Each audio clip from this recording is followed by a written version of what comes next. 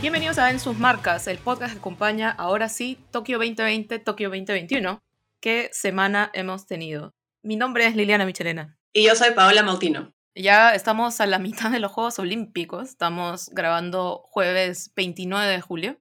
Y gente, hay que aprovechar porque se pasan al toque. Sí, hay que disfrutarlos mientras duren. Y de hecho el fin de semana pasó rapidísimo, fue un fin de semana de locos. El primero de los Juegos, con la mayor cantidad de participaciones peruanas agrupadas en un solo día. Y de hecho es difícil encontrar en la historia un día como la jornada de sábado para domingo que hemos tenido. O sea, el domingo japonés, ¿no? Con 17 deportistas peruanos compitiendo en un solo día. Ha habido delegaciones olímpicas más grandes que esta, todas ellas hace más de 70 años. Y es difícil precisar si en un solo día hubo más, pero fue un día muy emocionante. Y en verdad fue emocionante, creo, porque no solamente que habían 17 peruanos compitiendo en un mismo día, sino que por ratos, hacia el final de la tarde, el comienzo de la noche, había como 5, 6, 7 peruanos compitiendo al mismo tiempo, que estaba bien complicado seguirlos. Podíamos seguirlos por los resultados, pero verlos a todos al mismo tiempo. De verdad que ibas del skate al surf, al tiro, al remo, no paraba eso. Sí, yo tenía como 3, 4 pantallas al mismo tiempo, todas las pestañas de YouTube abiertas, viendo todas las participaciones, y además de los peruanos, también habían otras cosas interesantes que ver, entonces era bien difícil decidirse por qué cosa mirar. De hecho, fue una madrugada que dormí poco, porque fue muy emocionante, ¿no? De hecho, superamos instancias importantes con los peruanos, tuvimos resultados muy buenos. O sea, estuvimos ahí nomás de la medalla, rozando la medalla, como te decía Liliana ese día. Ese día fue el día del quinto lugar de Angelo Caro en Skateboarding Street. Al día siguiente, Luca Mesinas llegó hasta los cuartos de final del surf, así que con eso garantizó un lugar entre los 8 primeros, también diploma olímpico. Y Nicolás Pacheco, que también estuvo a nada, a un desempate de pasar a la final, una final de tiro skid donde llegaban los 6 mejores, él quedó octavo, también diploma olímpico y muy, muy cerquita de la medalla.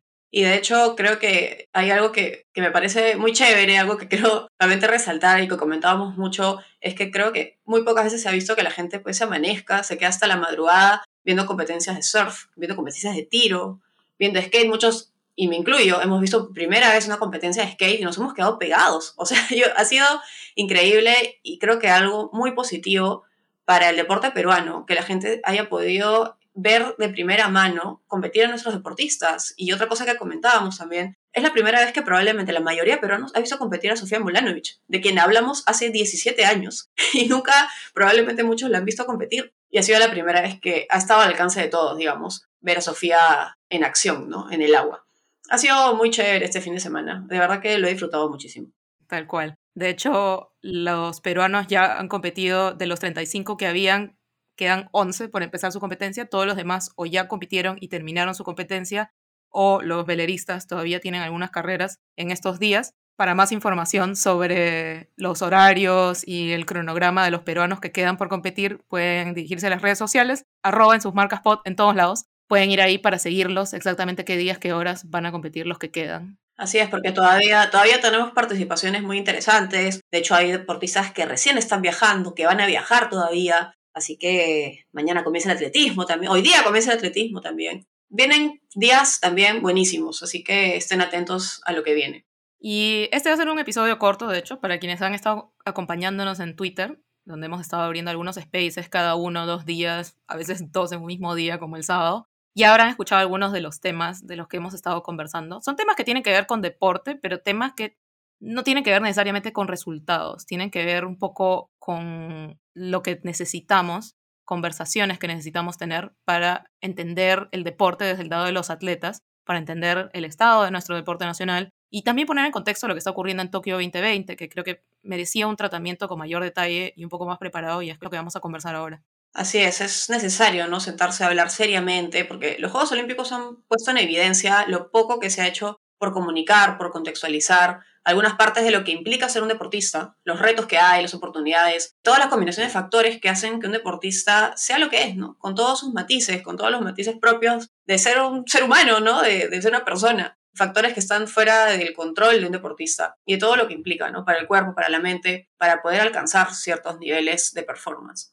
Sí, y creo que este tema, esto último que has dicho, la humanidad, lo que implica para el cuerpo y para la mente alcanzar ciertos niveles de performance, de competencia, se puso en evidencia más que nunca en los últimos días cuando Simone Biles estaba compitiendo en la competencia por equipos. Estados Unidos, que no llegaba primero, llegaba segundo, porque habían tenido una colección de errores, varios de ellos de Biles, en el día de las clasificaciones. Biles arrancó en el salto. Salto además que es uno de sus habilidades especiales, de todo lo que hace bien Simone Biles en la gimnasia, es ahí donde saca mucha diferencia. Ella tenía que hacer un salto Yurchenko 2,5 giros. Básicamente, es una entrada así de rondada, de espaldas a la tabla, hace un mortal con 2,5 giros en el aire y aterrizas mirando de frente, es decir, no a la tabla. Esta es una de las grandes especialidades de Biles y es un salto que ha perfeccionado a lo largo de los años. Ella está compitiendo a este nivel más o menos desde el 2013. Así que la hemos visto hacer esto 1000 veces. Y como que cuando lo hizo ahí, parecía que se perdió en el aire, aterrizó mal en una sentadilla profunda, que también es muy raro, y de hecho en el video, en la repetición especialmente, se puede ver cómo después de golpear la tabla, empieza como a girar hacia la izquierda, que es el giro normal de ese salto, pero gira la cabeza hacia la derecha, que no tiene ningún sentido, además abre los brazos muy pronto, lo que hace pues que el giro acabe siendo de 1,5 y no de 2,5.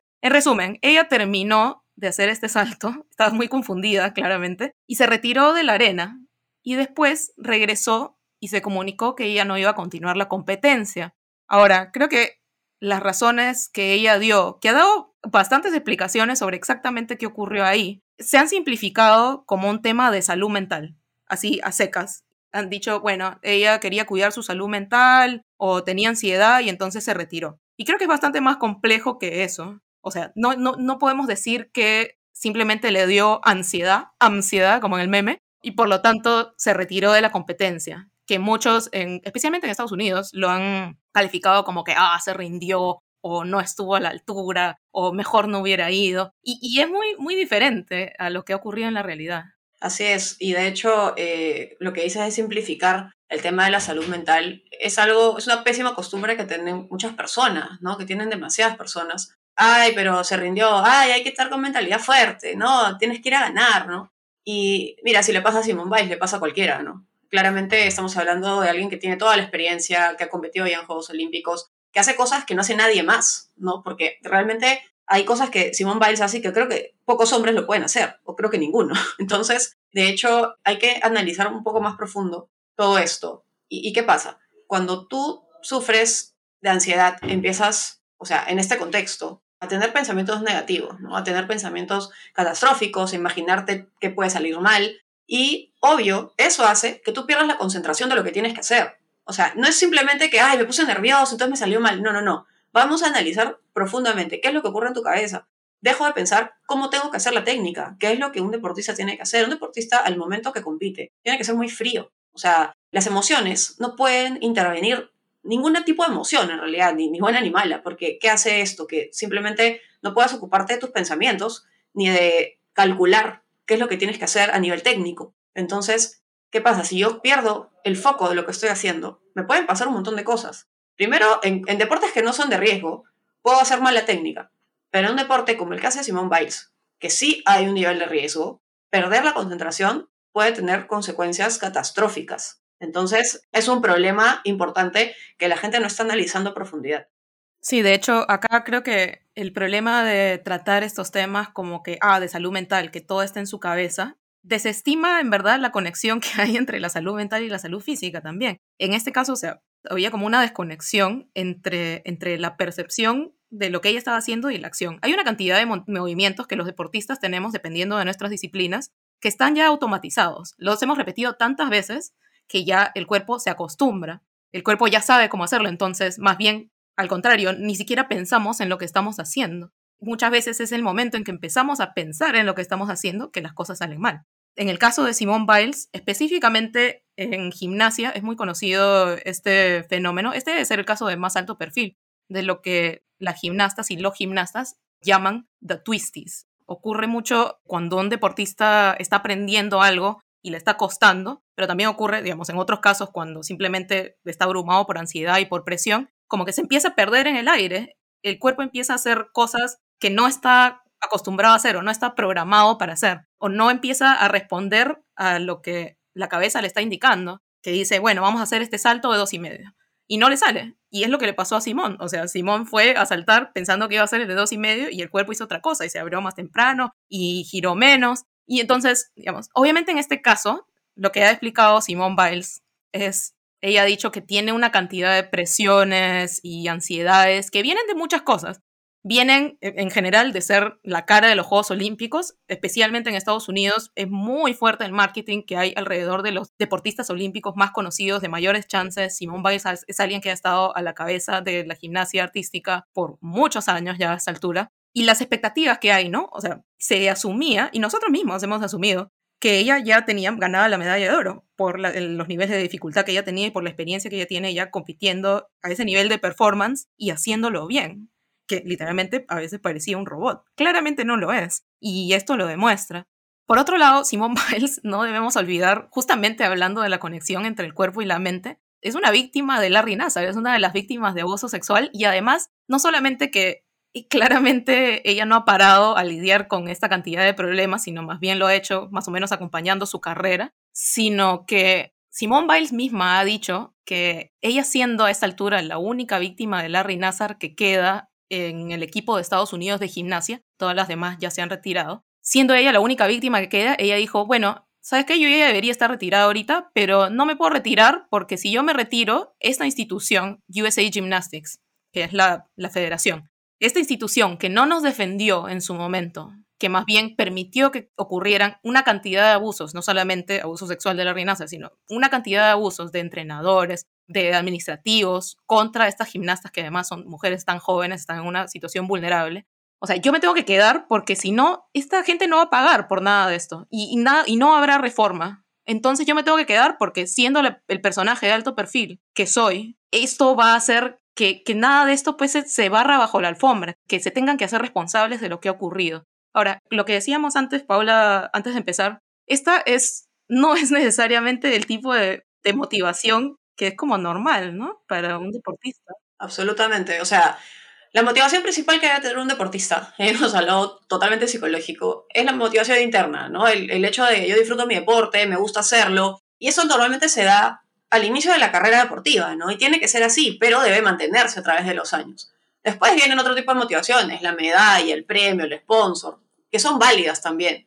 Pero imagínate ser Simone Biles, que ya tiene todo, que podría estar tranquila, con sus medallas ganadas en Río, con todos los sponsors que tiene, la imagen que tiene, tendría la vida hecha, pero no, siente encima una responsabilidad de un tema tan sórdido como este, porque, a ver, no estamos hablando además de una persona que ha tenido la vida fácil. O sea, Simone Biles tiene una historia muy difícil, familiar, ¿no? Hija de padres, pues, drogadictos, que tuvo que ser adoptada por los abuelos, una serie de complicaciones, y encima la presencia de Larry Nassar en cierto momento de su carrera, el padecer estos abusos, tanto en ese sentido como en otros sentidos, como decías, Liliana, obviamente se vuelve una bomba de tiempo. O sea, es algo que a nivel psicológico, en algún momento de tu vida, te va a pasar factura y probablemente es lo que le está pasando en ese momento. Alguien como ella, que todavía es joven, ha pasado en su corta vida por un montón de cosas y en algún punto eso explota.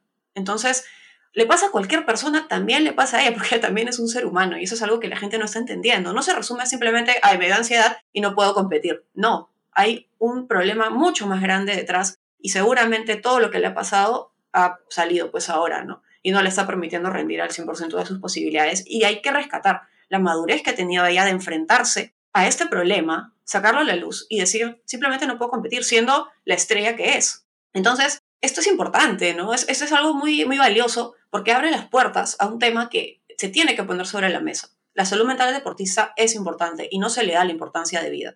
Claro, en este caso además súper valioso que ella haya sabido escuchar a su cuerpo y decir, no, hoy día no puedo. O sea, no, hoy día me voy a hacer daño si sigo haciendo esto. Toma un nivel de conocimiento de uno mismo que creo que no lo tenemos todos, ni siquiera hablo solamente de deportistas, hablo de todos en general, hablo de conocer tu cuerpo, estar en contacto con lo que tu cuerpo te está diciendo, con las señales que te está mandando.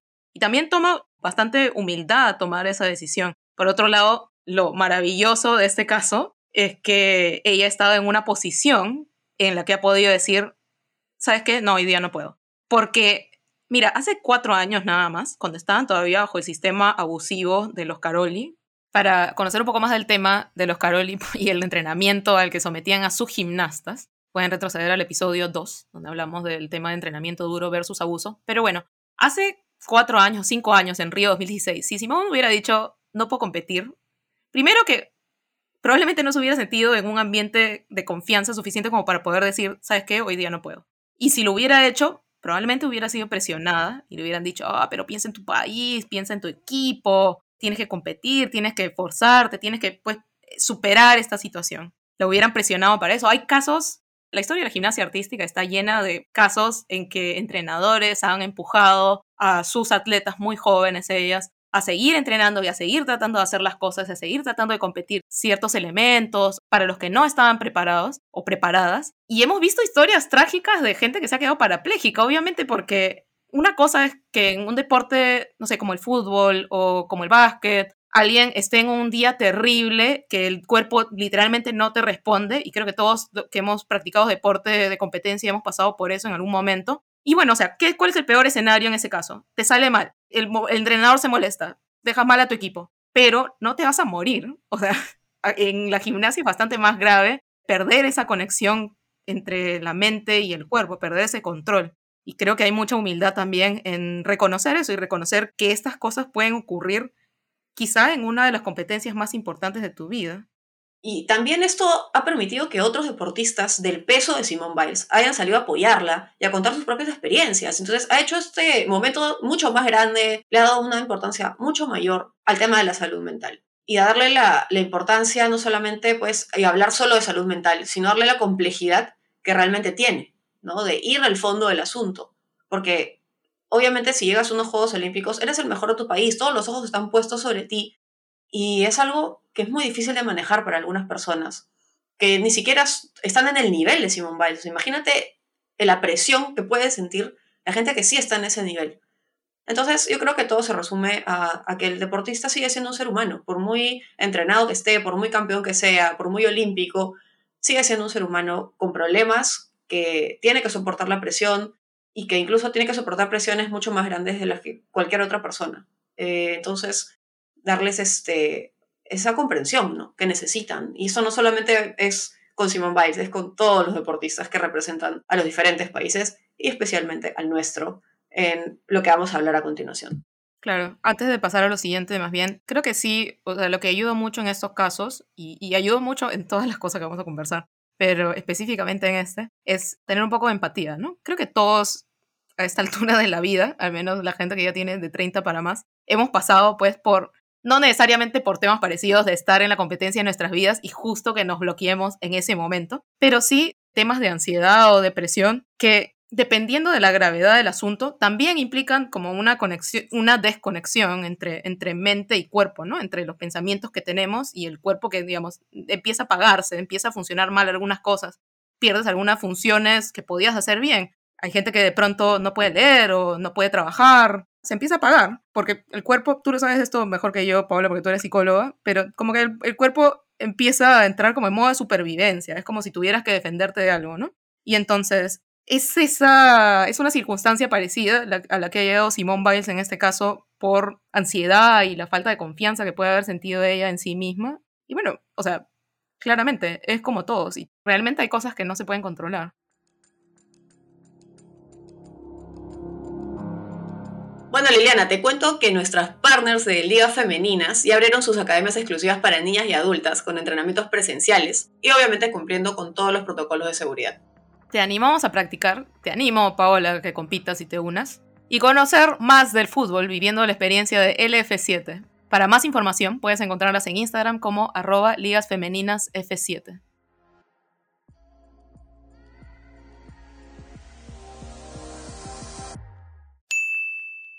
Bueno, como les estábamos comentando, el fin de semana fue bastante intenso para las competencias de los peruanos en Tokio.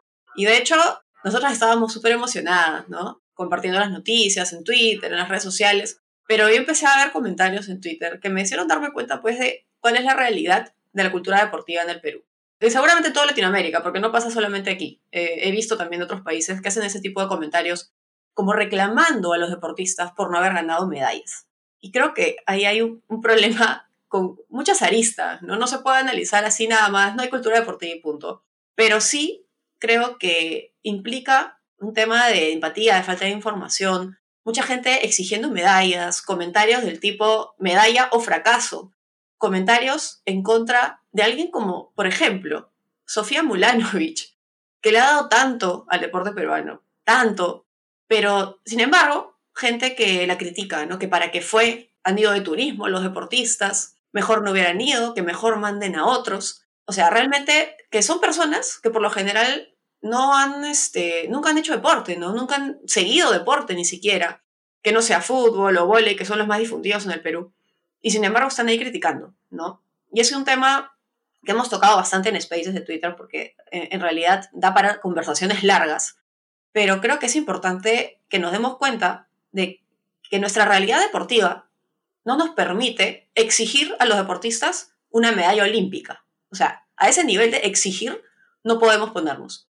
Ya el hecho de superar instancias es importante. Lo que hizo Álvaro Torres de superar la primera ronda en remo, lo que hicieron los surfers, salvo Daniela Rosas, pues que tuvo un mal día, pero los demás todos superaron la primera instancia.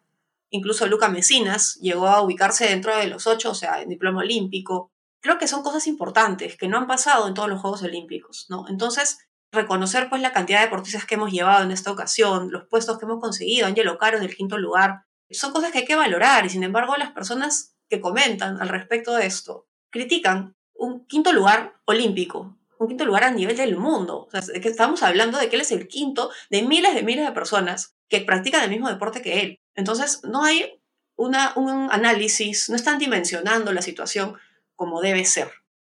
Creo que buena parte de la razón de todo esto, y la hemos estado conversando también, o sea, entre nosotras, con la gente con la que hemos estado hablando en Twitter, con la gente que hemos estado hablando offline también, es que mucho tiene que ver, y esta no es una crítica para todos los periodistas deportivos del Perú, pero lamentablemente son demasiados los que no están a la altura de lo que se necesita, ¿no? Para comunicar, para contextualizar las cosas que pasan. Y por otro lado, también para contar las historias de estos deportistas, cómo llegan, las dificultades que afrontan, las oportunidades que encuentran también en el camino, para poder entender o explicarnos por qué están donde están, más arriba, más abajo, a nivel de clasificación, a nivel de repente pelear una medalla, pelear un diploma. O sea, realmente hay casos, y lo hablábamos otra vez con Ariana Orrego en la última entrevista, hay momentos en que los periodistas deportivos, supuestamente periodistas deportivos, se va un deportista a los Juegos Olímpicos y le dicen, nos vas a traer una medalla. O sea, y hay que estar muy fuera de contexto, y hay que estar muy desinformado de algunas cosas. No le puedes decir a los 35, oye, nos traes una medalla. O sea, todos tienen una realidad deportiva en este momento. Y entonces, o sea, primero que uno no tiene que exigirle nada a nadie. Y segundo, si no nos ponen el contexto, si no nos explican las cosas como son, entonces, ¿cuál es el nivel más elemental que tiene la gente de entender el deporte? Que alguien gana y alguien pierde. Que alguien gana la medalla de oro y alguien se queda fuera de las medallas. Que alguien clasifica y que alguien no clasifica. Entonces, el deporte no es solamente las marcas, no es solamente los logros, no es solamente ir a Juegos Olímpicos, no es solamente ganar mundiales, ganar alguna medalla.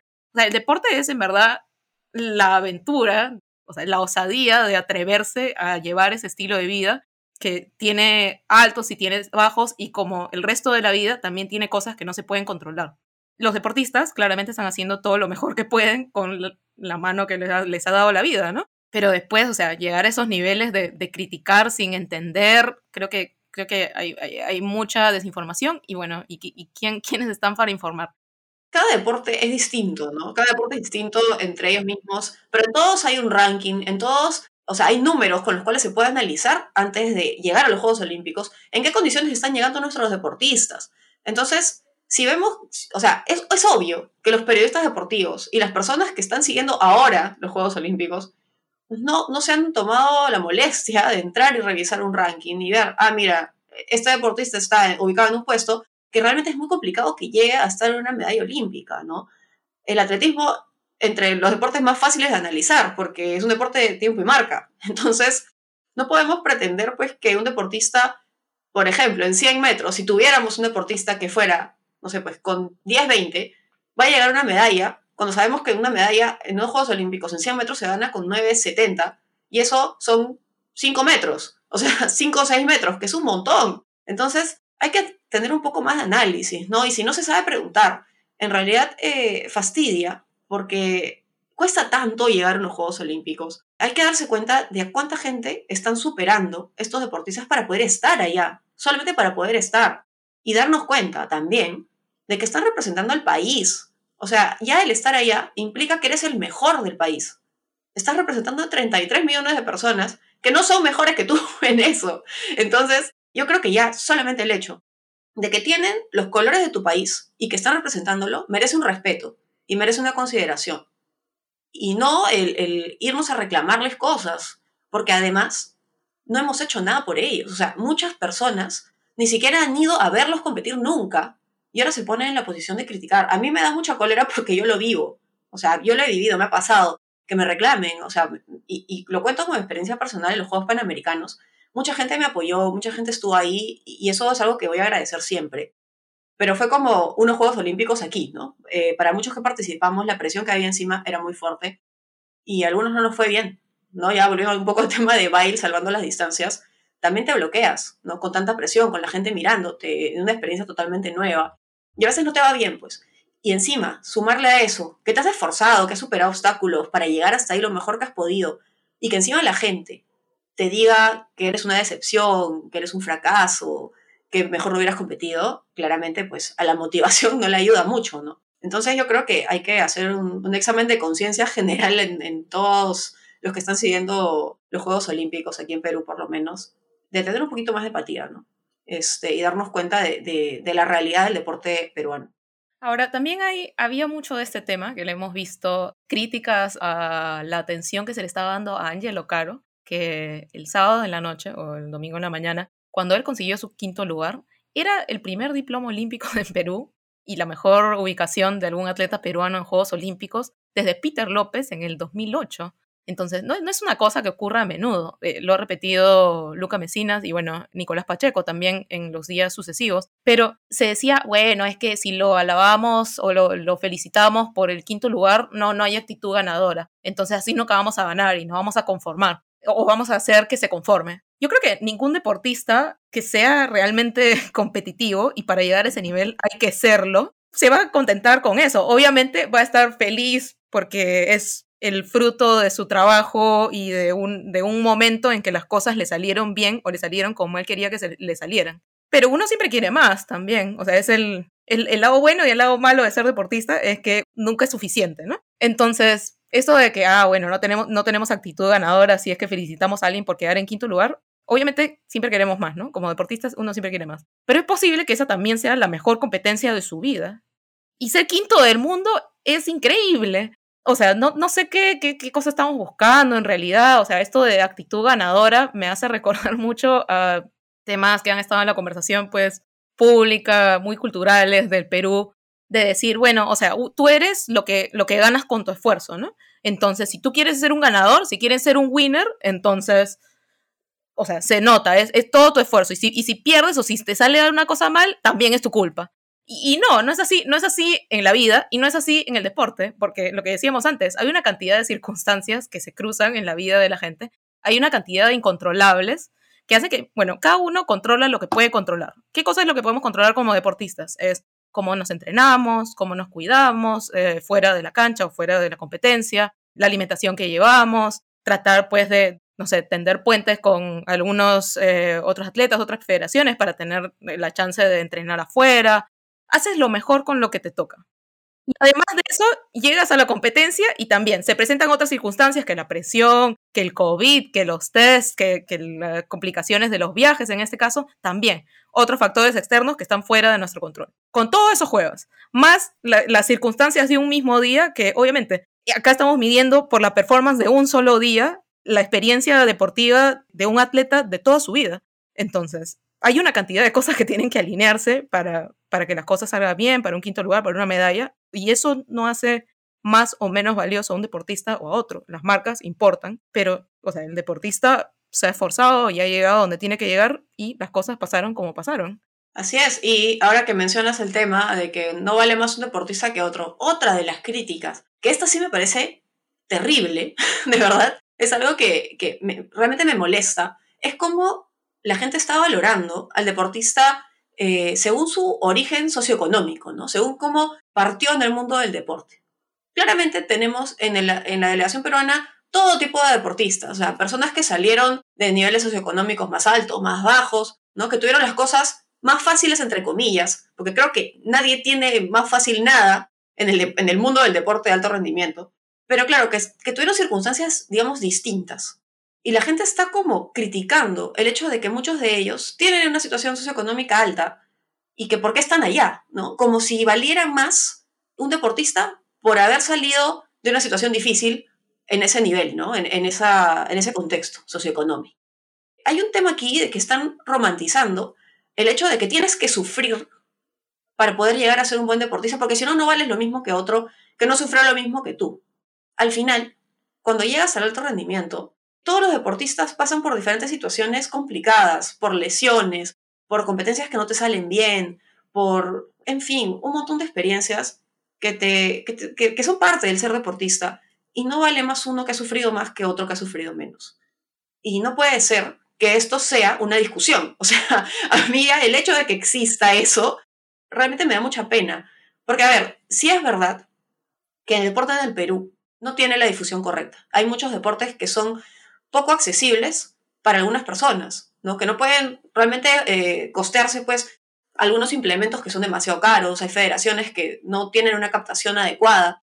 Entonces, obvio, seguramente las bases, o sea, la masificación no se da de la manera correcta.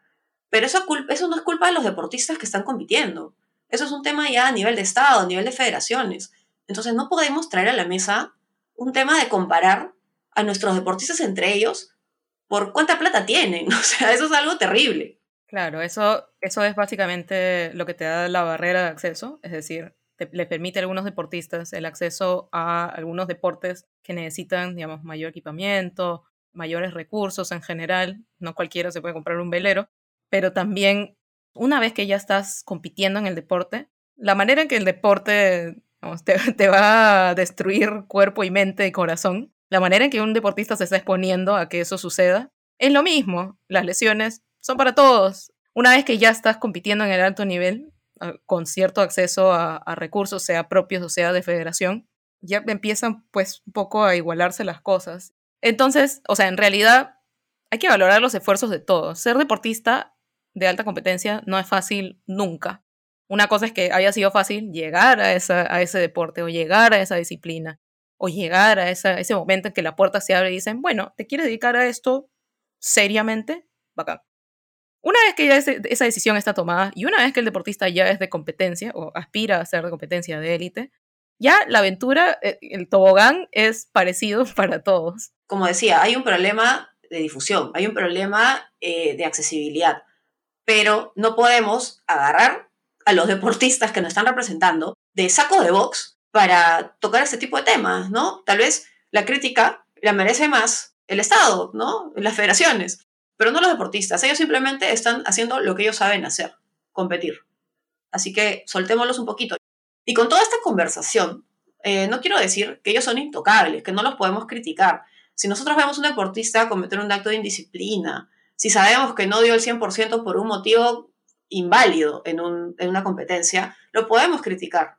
Está bien, pero no lo critiquemos si es un deportista que siempre ha tenido resultados respetables, resultados buenos, que no ha representado de la mejor manera, que no nos ha dado motivos para que lo critiquemos. No podemos ir y simplemente atacarlo porque no ganó una medalla olímpica. Ganar una medalla olímpica, como siempre digo, es para algunos poquitos privilegiados. Estamos hablando de que en cada especialidad, en cada disciplina, hay un campeón olímpico. Y hay 3 medallistas, entre miles de miles que hacen un deporte. Hay que entender eso, hay que dimensionar las cosas. No podemos ser tan facilistas de ver todo blanco-negro, ganó, perdió. Si no, imagínense, pues, y hoy día justo lo comentaba, Simone Biles estaba celebrando su medalla de plata. Si Simone Biles celebra su medalla de plata, ya pues el resto. ¿Qué podemos hacer? Creo que también va con lo que decíamos de Biles y va con lo que decíamos de los deportistas. Y creo que acá tener la voz de los deportistas y escucharlos es súper importante. Y bueno, para escucharlos hay que hacerles las preguntas correctas. Los deportistas saben, digamos, lo que cuesta, saben la cantidad de factores aleatorios que de repente uno no puede controlar y también saben un factor que la gente ignora o que le parece un poco feo pensar que se necesita suerte para ciertas cosas, pero se necesita suerte. Y en la vida, como en el deporte, hay que tener suficiente humildad como para reconocer eso y para reconocer que las cosas pueden pasar de una u otra manera por esos factores incontrolables y que uno no es menos o más deportista, no es menos o más cualquiera sea tu profesión porque ciertas cosas no se dieron.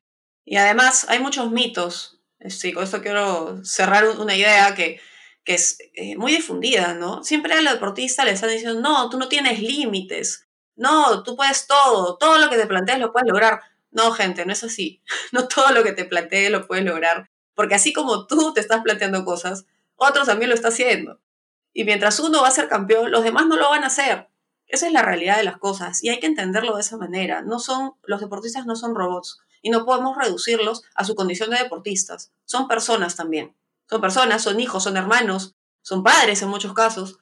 Tienen otros problemas, tienen otros temas en su vida. Y cuando ellos mismos se reducen a solamente ser deportistas, es que vienen los problemas como el problema de Simone Biles, que se ha visto reducida toda su vida a solo el hecho de ser deportista. Y probablemente eso también le ha afectado, ¿no? El no poder rendir a su nivel hace que sienta que seguramente que su valor como persona no es el mismo. Y eso no está bien. Y no podemos hacer sentir a nuestros deportistas que su valor como personas no es el mismo solamente porque les fue mal en una competencia. Bueno, y con eso vamos cerrando. Hay que resaltar que los Juegos Olímpicos continúan. Quedan todavía 11 peruanos por empezar sus competencias en Tokio 2020. El cronograma, como les hemos dicho, está en nuestras redes sociales. Pueden seguirnos en @ensusmarcaspod. Estamos en Twitter, en Instagram, en Facebook, es facebook.com/ensusmarcaspod. Ahí están los horarios. Compiten en los próximos días Marco Carrillo en tiro, Paul Ambrosio en lucha libre. Luego el 5 de agosto compiten los marchistas César Rodríguez y Luis Henry Campos. 5 de agosto compite Alexandra Grande, 6 de agosto Kimberly García, Mariluz Andía y Ley Guerra. Y finalmente, en el último fin de semana de los Juegos Olímpicos, 6 de agosto, Gladys Tejeda y Giovanna La Cruz en maratón. Y el 7 de agosto, Cristian Pacheco. El 8 de agosto es la clausura a las 6 de la mañana, que despertarse temprano de nuevo. Tratemos de no pensar en eso todavía, porque nos da pena. Y bueno, en general, estamos las dos en redes también. Yo soy @LiliMichelena en Twitter. Está Paola Mautino, @Paola Mautino. Ahí estamos compartiendo impresiones, cronogramas, resultados, quejas, reclamos.